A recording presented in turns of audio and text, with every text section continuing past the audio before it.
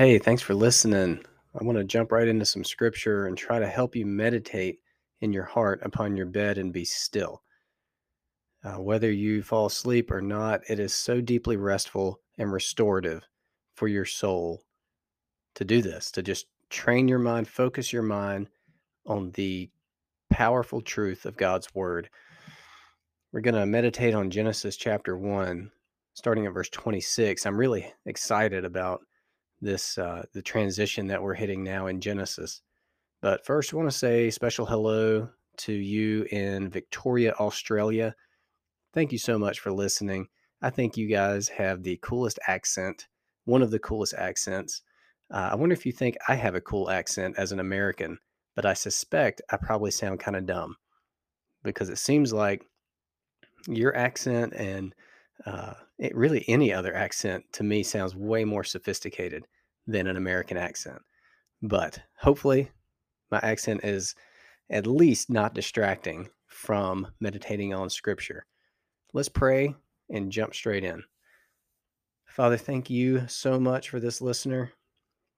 Lord, I know that you brought them to listen to this right now because you want to speak to them through your word, because you love them and you have a message for them.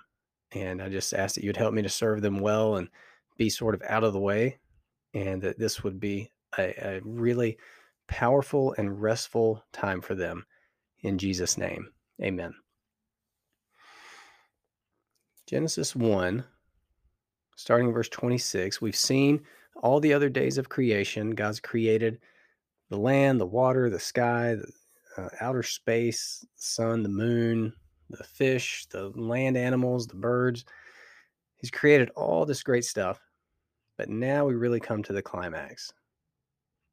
Verse 26, then God said, let us make man in our image, after our likeness, and let them have dominion over the fish of the sea, and over the birds of the heavens, and over the livestock, and over all the earth, and over every creeping thing that creeps on the earth. All right. So then God said, once again, God creates through his word. When God says it, it is so. That's one reason why I believe what we're doing right now is so powerful. He is creating in you right now as you receive his word. But in this case, in the very beginning, then God said, let us make man. Now, why did God say, let us? Why did God not say, let me make man and keep it singular? What's with the plural?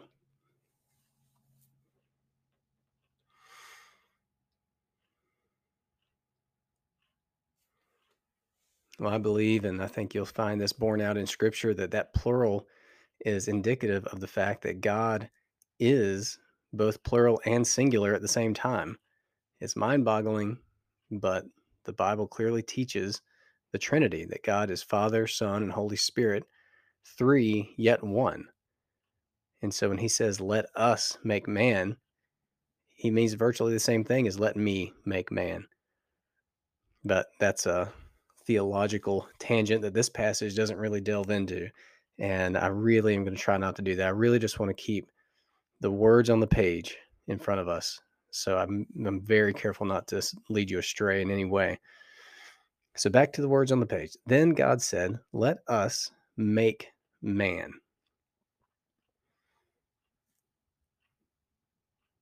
Now that is full of significance. God is our maker. You did not spring up by accident. You are not here by chance. You're not really autonomous in that way. You have a maker. And if you've ever made anything, you know there's a special relationship between a maker and the made. Let us make man. God made you. Just let that settle in. That's a foundational truth that a lot of human beings have rejected or forgotten. So just let that sink in. What are the implications for you of the fact that You are not self-made. You have been made by God.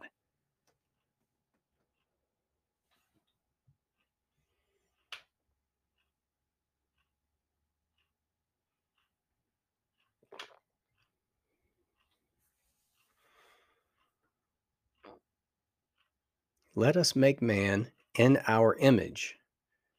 Now, what does he mean by that?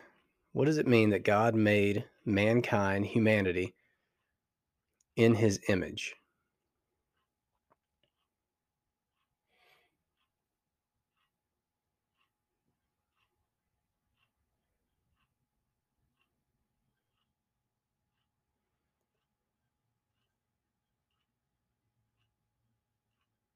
Well, it immediately adds to the idea. It says, Then God said, Let us make man in our image, after our likeness.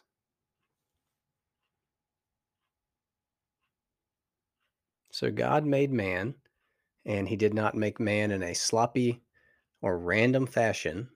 Man is designed, and that design bears the image and likeness of God himself. Now, what does it mean that mankind has been made in God's very own image and likeness?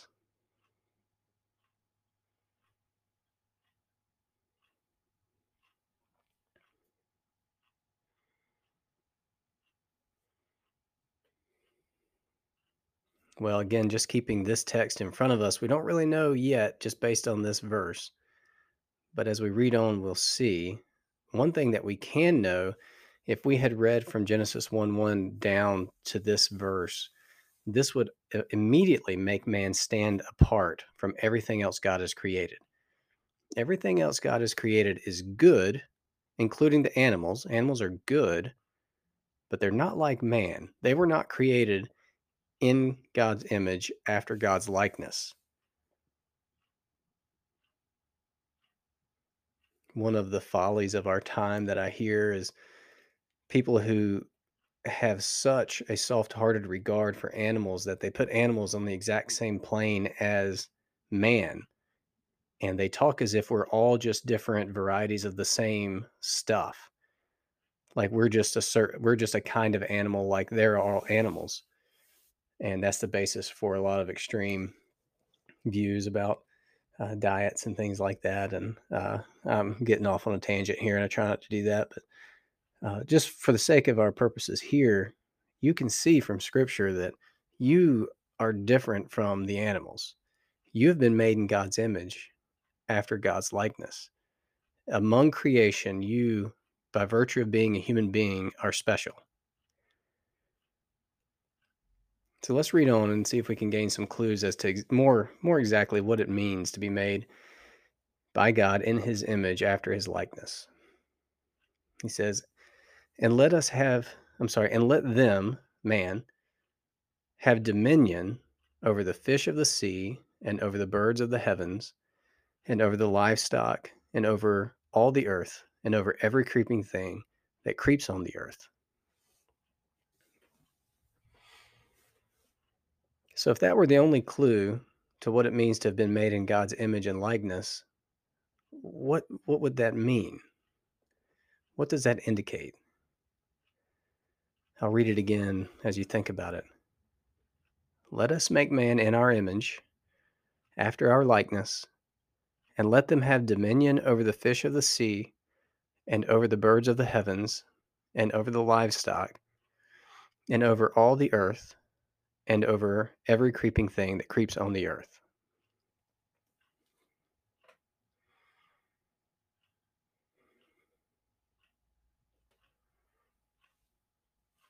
Now, it may not be that that is meant to be a description, an explanation of what it means to be made in God's image and likeness. It might be just an additional teaching about man and his creation, but they're probably connected. But either way, let's just think about what it says. Let man have dominion. So one of the foundational truths about mankind, that's men and women. This is how the Bible, man is in all humans. One of the foundational aspects of humanity is that they have been granted by God dominion. That's an authoritative responsibility. They've been given authority and responsibility over several things in creation, over the fish of the sea. So we don't take orders from fish. That's a silly thing to say, but we have dominion over the fish of the sea.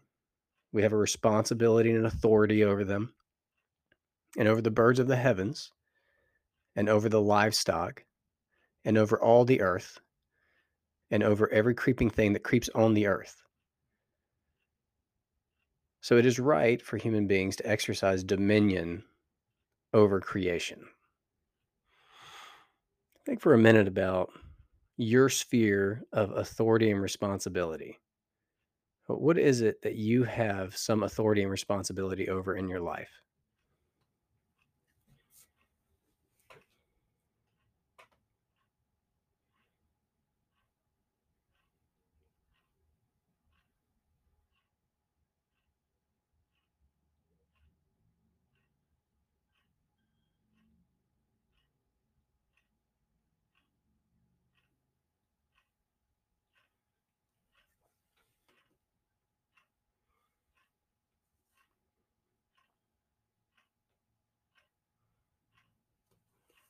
Some of the things that might come to mind are maybe your children or your house or your stuff, your car.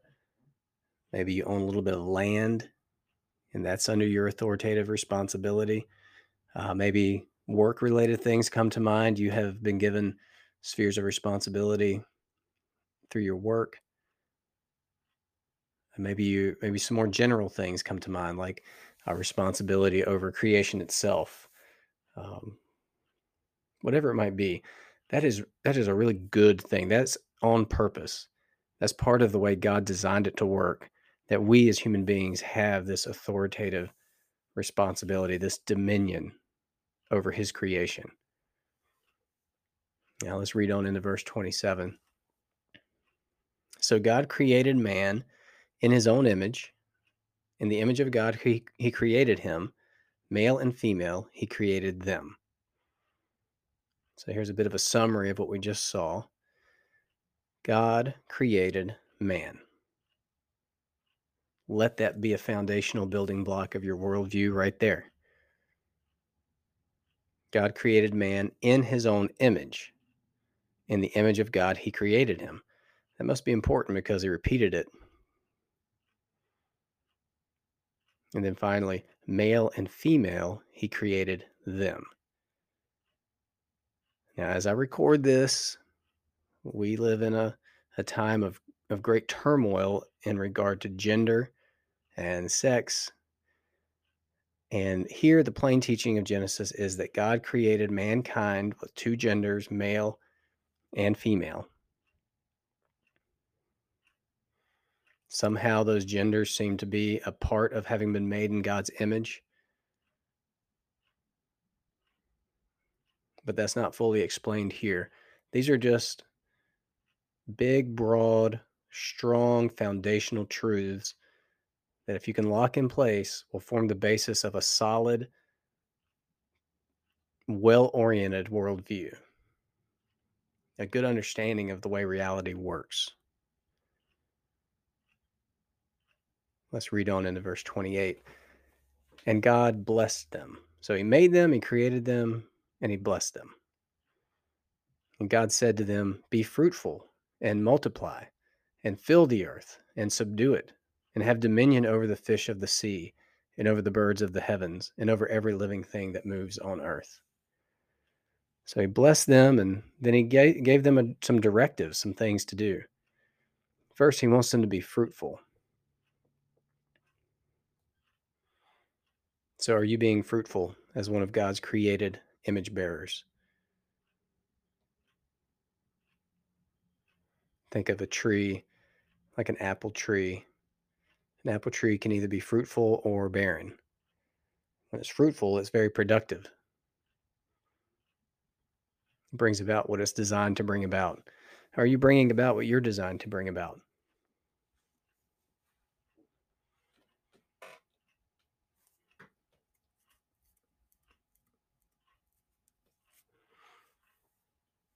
And as I think about it, if we keep going, we're getting into things that open up new topics, and maybe it'd be good to not proceed and start at verse 28 the next time we're in Genesis. We've taken in a lot already. And if you're listening to this because you're restless, are you restless because you're in some way not living in alignment with these truths? Have you been living in alignment with the fact that you have been created by God, that He is your creator, that He is your maker?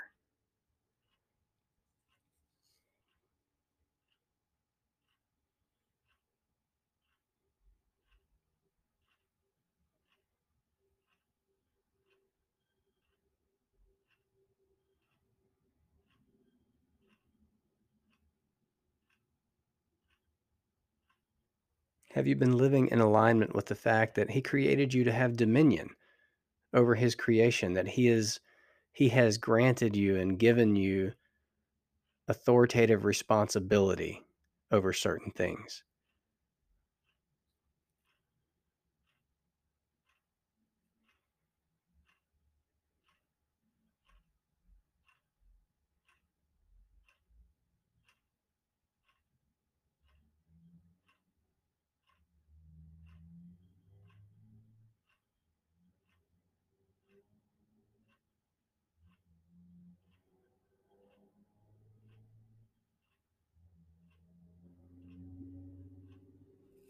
Have you been living in alignment with the fact that He created you either male or female?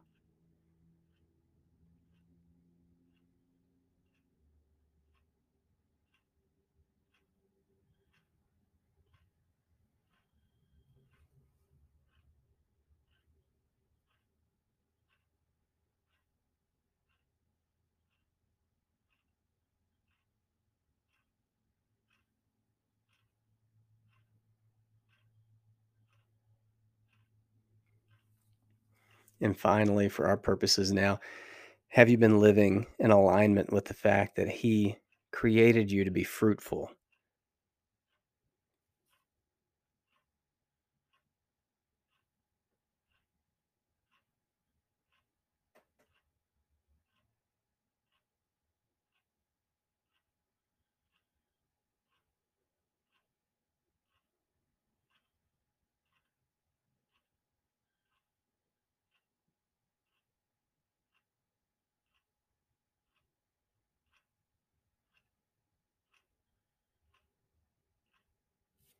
What would it look like for you to live tomorrow perfectly in light of these truths? To not live like an orphan in this world, but to live in relationship with your Creator. Now, again, I always want to point out the only way to be made right with God, your Creator, is through faith in Jesus Christ. But that's one of, or really the blessing of being a Christian, is that we are reunited with our Maker and our Creator. We're restored, made, recreated, newly created in His image and likeness. They get so banged up and messed up from our sin. What would it look like to live as His creature? Just think about tomorrow. What would that look like?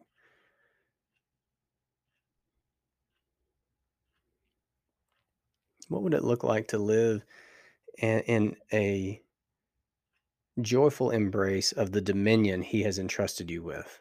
Instead of shirking responsibilities or dreading them, really rolling up your sleeves and doing your best to glorify your Creator by being a good steward of the authoritative responsibilities He's given you.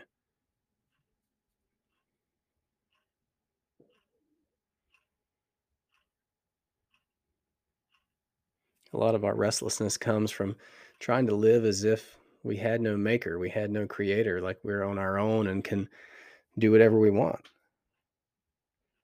And a lot of our restlessness comes from an attempt to escape or evade our good responsibilities God has given us.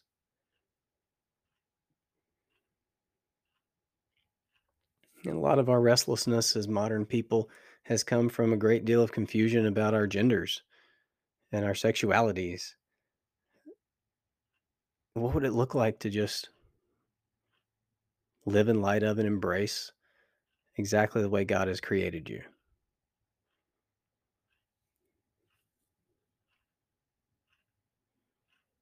What would it look like to dedicate yourself to being fruitful tomorrow, to being as productive as you can be, to being a creator instead of a consumer?